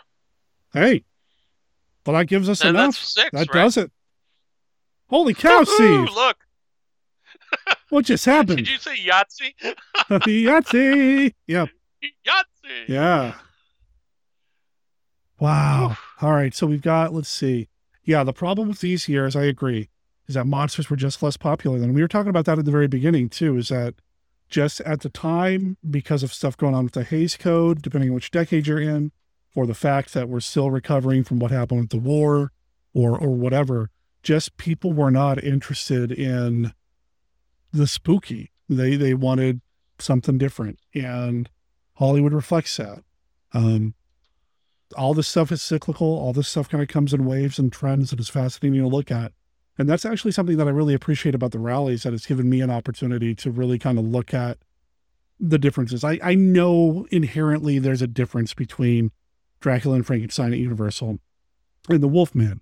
There's a difference in feel for those movies, and it's not just because it's a different monster. Dracula and Frankenstein were the 30s, Wolfman's the 40s. And that is enough to make those three movies feel different. And it's just interesting to me to kind of look at that from a anthropological, cinematographical point of view. Yeah, that's one of the reasons why it's been fun to jump through the decades every time we do this. Yeah. And that you get back from the 30s and the 40s, and we got caught in the doldrums here. Someone mentioned Sinbad the Sailor on the stream chat, I love that movie with Douglas Fairbanks Jr. and Anthony Quinn and Maureen O'Hara, I think maybe. It's a beautiful Technicolor film, and it's lavishly produced, and it's got a great treasure-seeking story, but it's not actually a fantasy story. It is in the fact that it never happened, but it's more of a historical drama with Sinbad. It doesn't have any monsters. It doesn't have any magic. It has, medieval science and stuff. So I don't think that qualifies as a fantasy movie, even though as a kid, I found it after Seventh Voyage of Sinbad. It's like, Sinbad movies, this will have monsters. It's going to be really cool. And it doesn't have any monsters. But it's a really cool movie anyway. Well, as always, too, there's the write-in possibility. So there is. And, if you disagree. Yeah. And Steve may make an argument for, what was the Tale of the Fox? Is that what it was? Yeah. Okay. Yeah, exactly. The Tale of the Fox from The Tale of the Fox, Le Roman de Renard. So I do need to start wrapping up. My day job is 8 hours of answering the telephone, and we've been recording for about an hour and a half. We chatted longer than that. Steve and I had to do our preps, so my throat is about shot. I need to give my voice box a rest. Steve, you mentioned something you're working on, but what is it again? Let people know. All right, the newest thing that people can see is Monster Shark on a Nude Beach, and it comes out for Amazon's Kindle Vella program every 13th of the month. So there will be a new one out in just a couple of days after you hear this, or depending upon Derek's schedule, it may have just come out. So that is there. You can find it on Kindle. You can go to my site and find its page there, and then link through on my site. It is buffbeach.com. buff.com. That is buff as in both pumped up and or naked. So double entendre there. Yes. I'm glad you clarified that because I was about to make a comment. Buff as in, Steve and I, we're buff, but then you're like naked. It's like, that's not how we're recording. And yeah, so. Well, I can't see your pants, man. And I'm obviously just a picture on the screen. All right. Well, this just got weird and it's my fault. So that is the latest and greatest. And of course, there's always free stuff on my site, StephenDSullivan.com, or if you can't spell Stephen with a PH, SDSullivan.com. Or follow the link in the show notes. Did I mention that the Monster Shark literally costs pennies an episode to read? Okay. So it's a cheap way in to find out if you like it. And the first 3 chapters are free. And when you sign up, you get 200 points to spend on future chapters. So that would probably get you at least 4 or 5 chapters more, I think. Right on. Now, I'm going to mention this in the show elsewhere, but for those of you who are watching live, the Hollywood Theater next week on Tuesday, the 15th, for some reason, they're showing a 16 millimeter film print of Creature of Destruction. Wow. I think that's probably all that exists of Creature of Destruction. You know what? I don't think they've got 32 millimeter. I've seen the movie. It's part of the Repressed Cinema series, so I'm sure we're going to get into some stuff that's going on there with that, but it's a Larry Buchanan flick. I know that Dominique is going to be there. Dominique Lamsey is the one that alerted me to it. Oh man, I would go just to hang with Dominique for that flick. I think I'm going to go. I'm almost positive I'm going to go. So if you're in the area, those of you who haven't seen it, it is the remake of She-Creature for television. Yep. Which is also a great flick, I feel like. So. No, I love She-Creature. Yep. I love She-Creature. Creatures of Destruction is, well, it's the same monster costume that Buchanan used in like 3 other pictures. But okay, we won't hold that against him too much. And it's got Les Tremayne. It does have Les Tremayne, which is awesome. You can never have the opposite of Les Tremayne. Yeah, no, he's one of the great voices of radio and television, and a fine actor. So, check out Steve's stuff at the links in the show notes for what he just told you. The show notes, obviously, at monsterkidradio.net. Those of you who are watching or hearing this live, this episode will be coming out later this week over at monsterkidradio.net. You'll hear what you just heard here, but you're also going to hear Kenny's Look at Famous Monsters of Filmland and Mark Matsky's Beta Capsule review. I might even have an email in the mail call to go through, and of course, some cool surf music. So check it out. Steve, thank you for doing this experiment. I think it worked out pretty well. It did. It worked out, way better than I feared it might. Actually, it was great. I enjoyed it immensely. How soon do you think the ballot will be up? I would like to get it out when this episode goes live Thursday night, Friday sometime. Oh, you're an ambitious man, my friend. I know. So we shall see. Cross your fingers. We shall see. So, actually, we'll end on that. All right. So this extra little bit of bonus for the 9 people who are watching. Thanks for tagging along with us. I appreciate everybody who checked it out. Please consider following the channel so that next time we do something crazy like this, you get notified. And yeah, Steve, thank you for leering at me in that still photo with that stitches in your head for the past hour and a half. Well, you're very welcome. And for those of you that didn't know, those are actual stitches that I obtained while watching this stream in the middle of last summer, and took a couple of snaps after that. Yeah. So after falling into the bookcase, yes, this is not a crazy made-up excuse for what happened. I fell into the bookcase, pushed it back, full of books, about an inch across the floor with my head, accidentally. Right. And, earned 9 stitches for my trouble. So there you go. Now, whenever somebody's doing like a scar comparison contest, Steve can just point and say, yeah, well, this is from my lobotomy. And then, he wins. He wins. I'd rather have a bottle in front of me than a frontal lobotomy. Oh. It's an old joke, but I'm getting to be an old guy. So there you go. All right. I'm going to switch us over to the standby screen, and then in the stream, we'll go raid somebody. Steve, stick around for a few more if you don't mind. No problem. Thanks, everybody. Thanks, everybody. Signing off. Fueling completed. Computer ready. Firing tower ready for firing. Fire. T-minus 60 seconds. 57, 56.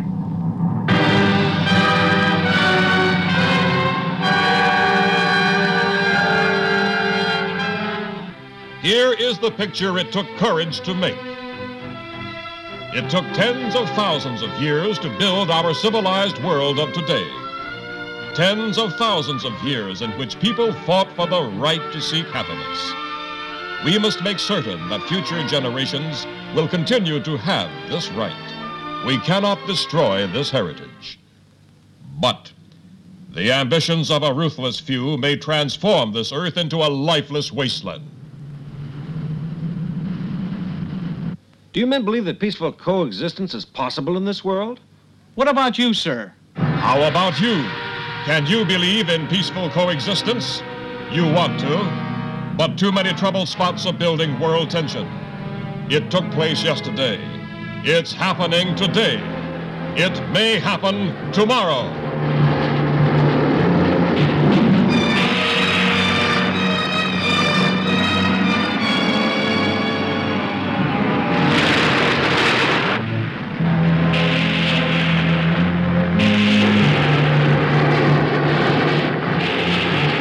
The terror of a last war is constantly casting its ominous shadow over us. If, within a few hours, a nuclear bomb were to explode over our heads. It can happen tomorrow, so you must see The Last War.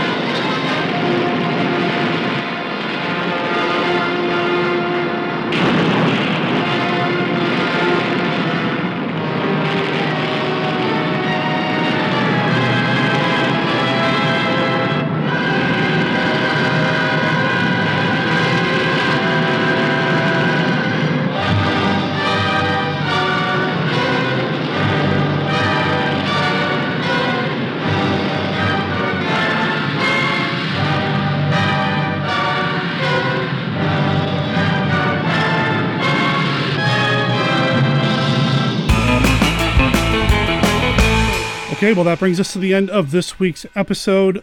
I want to send you to the ballot for the Rally Awards, for the rallies. The Monster Rally Retro Awards can be found at tinyurl.com/rallies2022. I'll make sure there's a link in the show notes, of course, but tinyurl.com/rallies2022. It brings you to a Google form. You can fill it out. There are only 2 required blanks that need to be filled in, and that's your name and email. We're going to be taking ballots through April 30th, and then Steve and I will get together to announce the winners shortly thereafter. Of course, like I said, this will be in the show notes over at monsterkidradio.net, where you're going to find links to everything else that we've talked about here, and our contact information is there as well. You can call and leave a voicemail for Monster Kid Radio at 503-810-5MKR. That's 503-810-5657. Or you can send an email to the podcast. monsterkidradio@gmail.com is the email address. That's monsterkidradio@gmail.com. You'll also find links to our Facebook page, our Facebook group, our Twitter, our Reddit, our Discord, and our Patreon, all over there as well. I mentioned Twitch over at twitch.tv/monsterkidradio. We show movies every Saturday from 11 a.m. to around 8 or 9 p.m. Pacific. It's awesome. It's a lot of fun. And this Saturday is When Robots Attack. We're going to be watching movies with robots, and it's going to be fun. I'm really looking forward to it. I've already received the pre-show that's put together by Scott Morris from Disney Indiana. You're going to see that at the very beginning, and there's a possibility that I'm going to rerun the stream on Sunday. I just won't be as involved or as active there. So if you really want to get in on the good times, Saturday is the day to do it. So make sure you join us over there. Subscribe to the channel if you want. Follow at the very least so you are notified whenever we go live, which has been happening a little more often than normal lately. We also have a Tuesday show that starts around 3:30 or so. We've been showing a lot of cliffhangers and serials, but I think we're going to go back to our roots and go back to calling it the Monster Kid Astronomy Club, at least for a few weeks, where we show science fiction movies. So join us for that as well. What's coming up next week? Well, I had an opportunity to go see the movie Creature of Destruction on the big screen. So much like my Return to Weird Wednesday episode not too long ago in the archives over at monsterkidradio.net, I'll be doing another return to a movie theater type episode. And I tell you, the vibe was very different. So come back for that. And then after that, I'm not really sure what's coming up yet, but I've got some things in the works. I'm finally starting to dive into that list of names that I generated when I just posted on Facebook rather innocently that I need to find some new guests for MKR. And boy, I've got so many to choose from. I'm just trying to start at the top and work my way down. Until next week, when you get to hear me talk about Creature of Destruction, yes, the Larry Buchanan film. Remember that Monster Kid Radio is a registered service mark of Monster Kid Radio, LLC. All original content of Monster Kid Radio by Monster Kid Radio, LLC is licensed under a Creative Commons Attribution, Non-Commercial, No Derivatives 3.0 unported license. Of course, that doesn't apply to the song Kashyyyk Beach Party. That is copyright Hattori Hanzo Surf Experience. You can find it on their album, Meanwhile in Mallorca, over at Hattori Hanzo Surf Experience.bandcamp.com. I know that's a mouthful, so just follow the link in the show notes over at monsterkidradio.net and check them out. Let them know that Monster Kid Radio sent you. My name is Derek M. Cook. I'll talk to everybody next week, and R.I.P. Akira Takarada. Ciao.